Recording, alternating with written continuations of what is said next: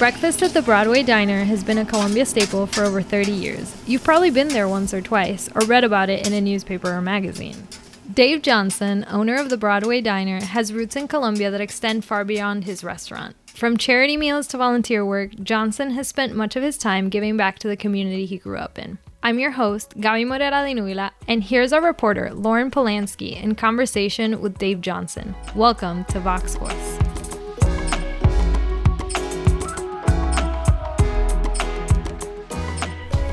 Dave, welcome to the show. Thank you. Tell me about your upbringing.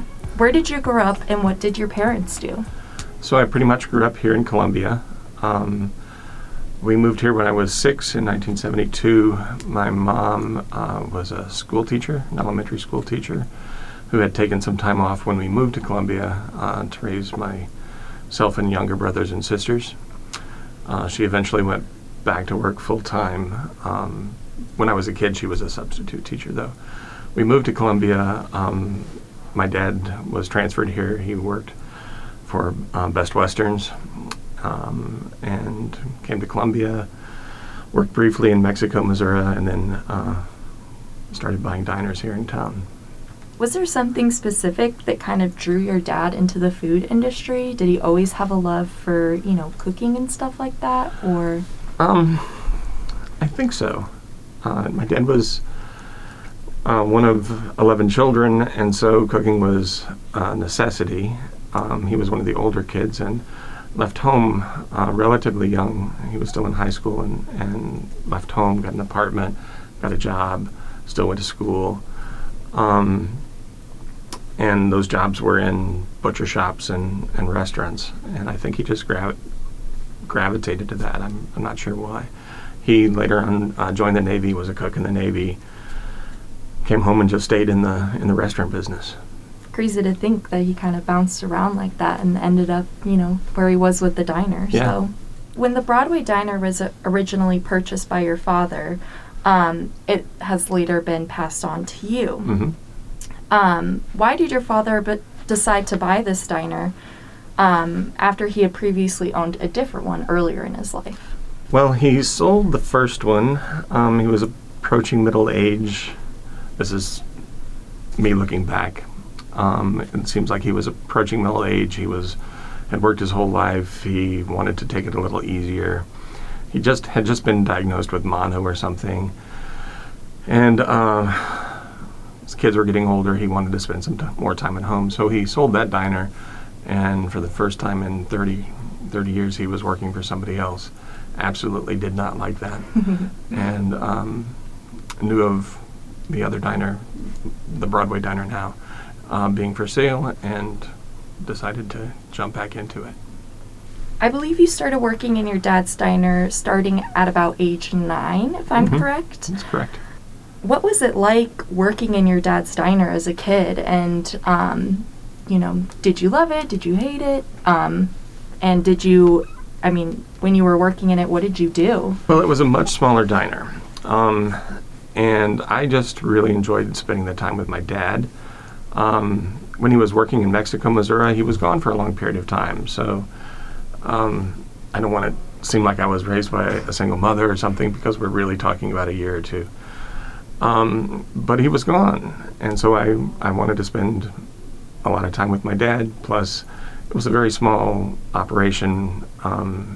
It was designed that way. So just having an extra set of hands really helped him out. So was I working? I wouldn't say that now. But, I was pouring water and taking food out to the possibility of 10 people. Right. That's all the place sat was 10 little counter seats. So. Is there something that you learned when your dad was running the diner that you continued or continue to use now that you've taken over and you're running the diner? Yeah, my dad was always an amazing boss, far better than me. He really took care of his employees as well as his customers. But the employees have always developed into part of our family. We still have, we had two waitresses that worked at both restaurants. And it seems like yesterday that Cindy stopped working for us after her second win over cancer. But it's probably been close to 20 years. But she still checks in, and she's still part of our family. Right.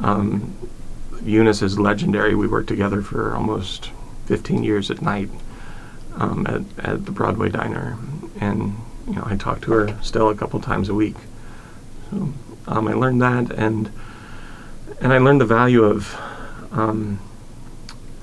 really respecting everybody and listening to all points. Respect is one of the most important things I learned from my folks. You went away to college, but then you decided to come back and ended up taking the Broadway Diner as your own. Mm-hmm. What inspired that decision? I lost a brother, and my dad was just unable to work. So I kind of had to step up and rally the family together and decide to go with it. Dad and I continued to work together eventually, but it was a real struggle for him. So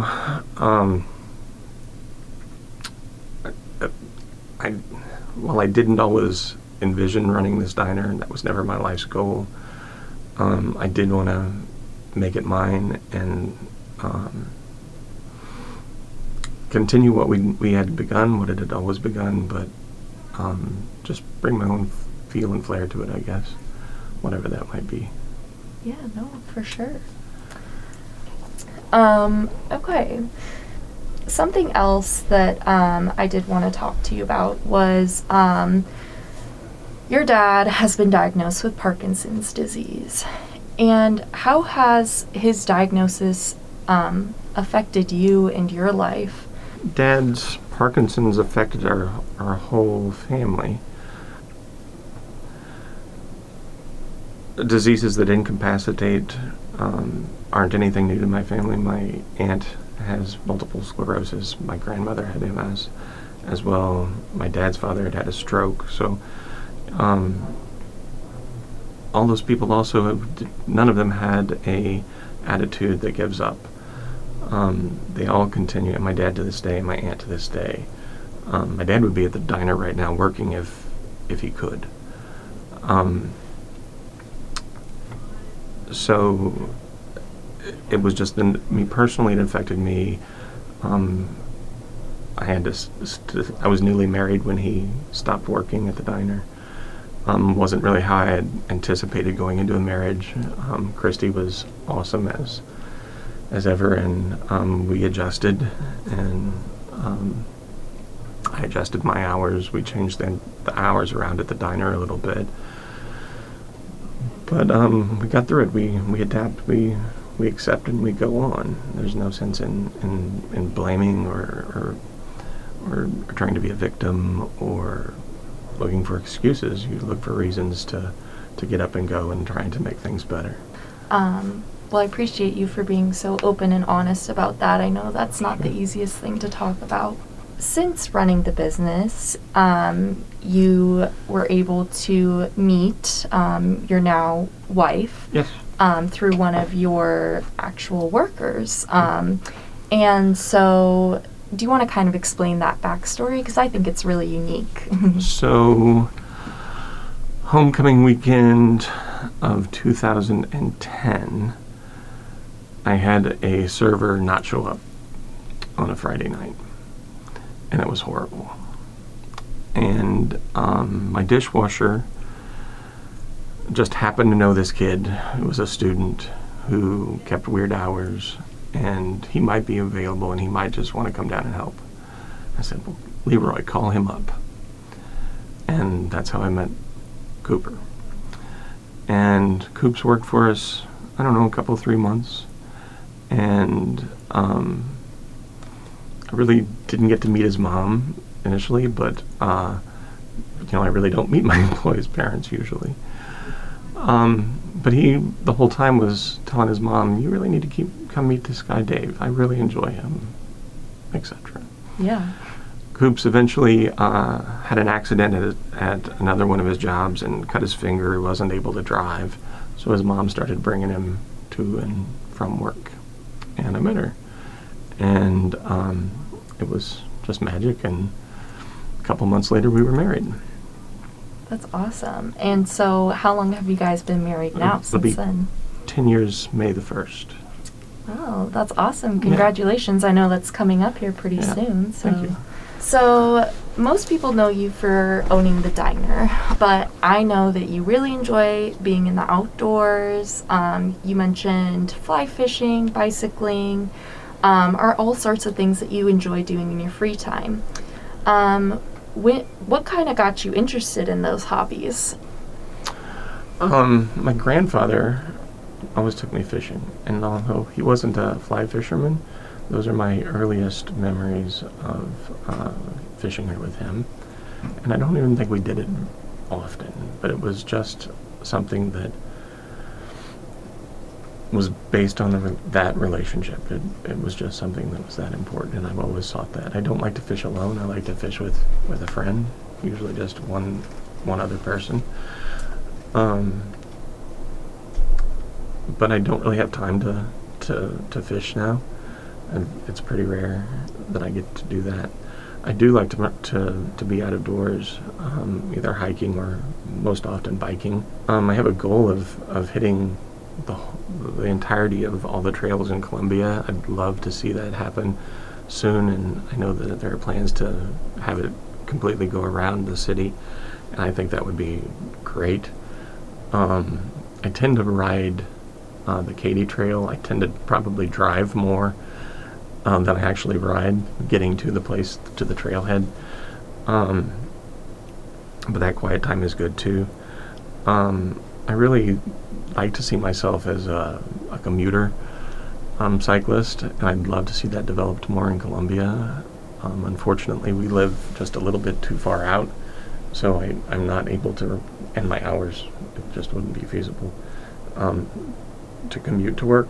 But if I'm not biking somewhere, if I need to go downtown, like today I walked from the diner here. It's just easier than driving, and that exercise, that activity does me good. Definitely. I think it's important for people to keep that in mind too. Just if you're able to walk, you might as well, and helps Absolutely. the environment, and also just during COVID, I mean. Absolutely. And I don't do these things to try and get in shape. That's the least of my worries, but they're more for my mental health and just the clarity of my soul. I think the trail system in Columbia is one of the greatest things that this town has going for it, outside of parks. And I think it's also one of the most underutilized things. I see more and more folks on it, especially through COVID. That's great. I hope it continues and probably even builds. I would love to see Columbia close down some streets for just pedestrian and bike traffic. That would drastically change my business. We're blessed with a huge parking lot, but I'd love to fill it with bike racks. Yeah, no, that's awesome. So if there was one thing that you could change about the diner right now, what would it be? If there were one thing that I could do differently at the diner, I truly believe it would be to go to a pay whatever you'd like kind of model. And if you can't pay, you don't need to pay. But I don't know how to do that. But that's, I get my pleasure, my greatest achievements and happinesses from life are through feeding folks and developing those friendships, those relationships, building that community. And so much of the community is left out of that simply because they can't afford that. And that's not right.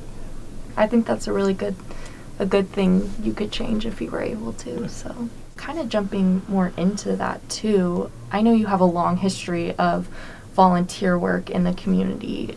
Would you want to kind of elaborate on that for me? I believe in doing the right thing all the time. And I try to live my faith every day. And I'm always asking the universe, God, whatever, for more empathy and to be a better human. And my faith compels me to take care of folks and to love everybody. And so when we first started hearing about a lockdown, I was concerned about kids that weren't going to be able to go to school, kids that depend upon breakfast and lunch at those schools. And I offered to feed what I was afraid would be leftover food if I had to lock down. I was just really trying to prepare and feed as many as I could and empty my storehouse at the same time. I didn't anticipate being open. I was just going to do as much as I could. And then quickly I realized that we could stay open as an essential business. And I also realized that hunger doesn't stop just because it's convenient for me to stop. So we continued, and we're going to continue. Right, yeah. And kind of bouncing off of the impact the pandemic has had on the community, what ways has it also affected your business? The pandemic brought out my belief that people need to come before profits. The margins in the restaurant business are insane to make anyway. So there's a lot of times that I'm probably not making money. So I just feel like I need to share what I have and my abilities with these kids that need help. Right, no, for sure. Before you mentioned to me that you actually had the chance to go and volunteer in the wake of 9/11. Mm-hmm. Do you want to kind of tell the story of where you were and what the volunteering was like, at Ground Zero? 9/11, of course, sticks out to everybody that was around on that day as a marker in history. I was, of course, at the diner and have been blessed to know the majority of my life through church a couple of gentlemen that were veterans, one of the Army and one of the Air Force. And for some reason, they had been at the VFW, some event that morning, and were coming to the diner when they heard the news of the attacks on the World Trade Center in New York. And we hadn't had word of it yet at the diner. This was, of course, pre-cell phone days, and we didn't even have a radio at the diner. So when folks started coming in and talking about it, I sent my dishwasher up the street to what is now Eat Well, Lucky's or whatever. It was an Osco or some sort of store then. And they brought a radio back, and we, of course, turned it on to the news. But I remember Dewey Breen and Bruce Schroll and their wives sitting there in uniform, and seeing the utter horror on their face of knowing our country was under attack, and that people were dying, and that we would soon probably be at war. And I felt a huge desire to give back what I could to our country, and to support New York. So I sought out ways to get to New York and opportunities to serve, and found a couple other folks through the church that wanted to go. And we went and joined with the Salvation Army and the Red Cross, and we helped distribute things. We were just a couple blocks off of Ground Zero, and we're at a building that had been abandoned, but the government came in, and all the federal, all the state, all the local, all the charities could have room, so it was a central place where people could come. And we had a feeding station in there where people and then the employees could, or volunteers, whatever, could come and be fed and could get warm. Then we also had a distribution center where gloves, mittens, chapstick, hygiene items, coats, whatever, were being distributed. And then in our off time, we went down to the pit itself and just kind of helped out and worked and comforted and brought food and coffee to those people down there. That's awesome. Thank you for kind of elaborating on that. Is there one night that specifically stands out to you throughout all of your time at the diner? Yeah, there's lots of really cool moments. Looking back, I remember crowds and big weekends and the basketball team coming down after games at the Hearn Center and all that. But I also remember the really quiet times and